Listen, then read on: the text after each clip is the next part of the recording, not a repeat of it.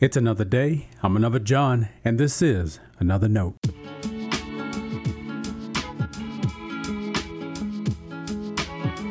Today's edition of Another Note is titled, I've Been Thinking.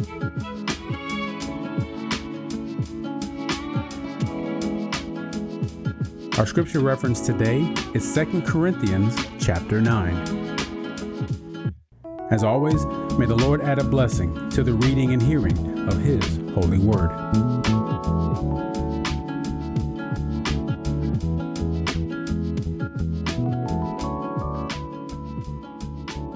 Now, it is not necessary for me to write you about the ministry to the saints, for I know your eagerness, which is the subject of my boasting about you to the people of Macedonia, saying that Achaia has been ready since last year. And your zeal has stirred up most of them.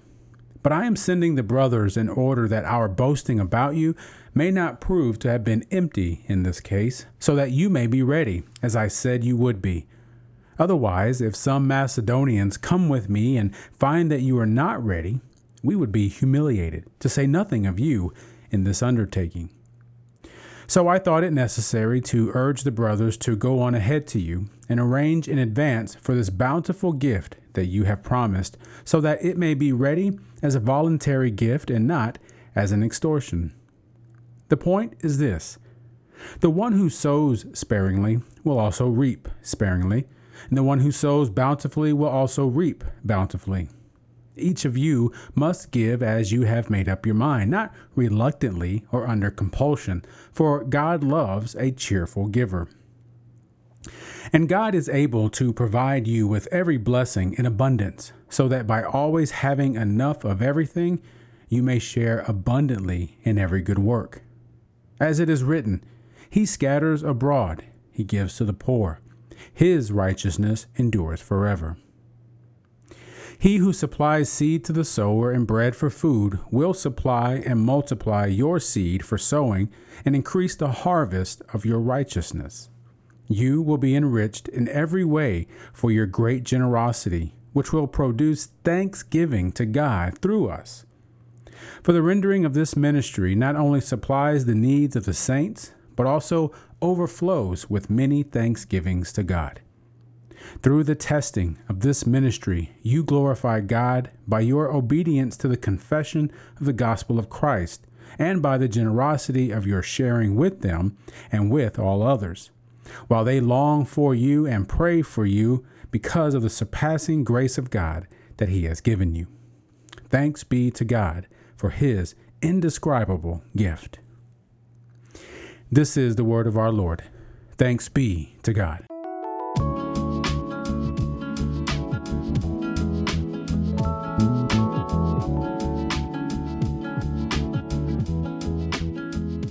Once, my family and I had lunch with another family from our church.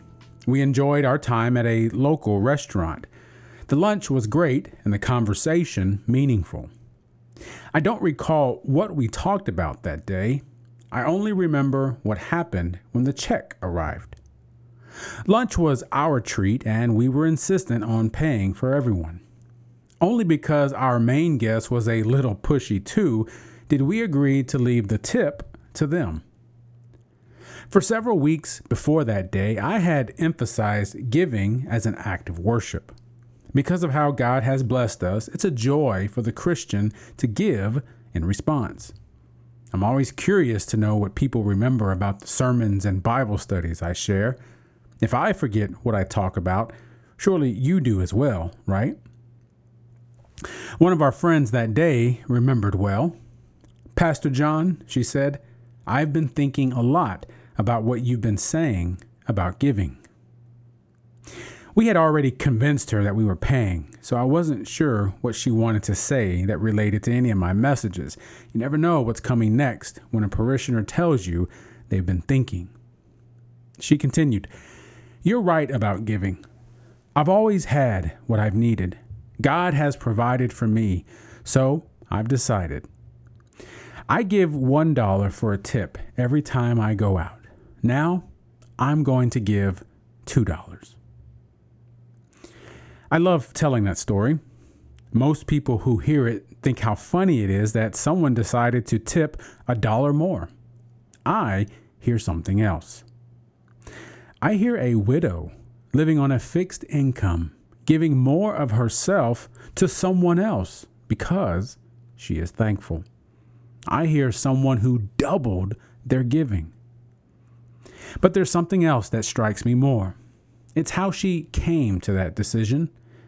In her words, she had been thinking about how to respond to God's grace. This wasn't a compulsive action. She wasn't showing off or being frivolous with her tip. Instead, she first put thought into why she wanted to give more. Then she considered how she could respond to what she knew about God's provision. To me, that's the best way for us to discover how our giving can glorify God. At the heart of giving is trust in God's promises. Giving is sharing with others what you have, but it's also more. What you give to and what you give of yourself is a sign of your trust that God will continue to provide for you. There is no such thing as a generous Christian. Because of what we know God has promised us, Christians are generous. Now, some of us may need to learn how easy it is to be as generous as God wants us to be, and that's fine. We're all growing in the grace and knowledge of Jesus. That extra $1 in tip taught me a lot about my attitude toward giving. It helped me think more about how I give and what I'm willing to give. And don't worry, I added to the tip that day. Stay blessed. Thanks for always supporting Another Note. This is our daily devotional. I'll keep writing and recording as long as you keep listening and we keep growing. If you ever find Another Note on iTunes or anywhere else podcasts are available, make sure to leave a review so others can join us. And the easiest way to connect with me is online at anotherjohn.com. God be with you.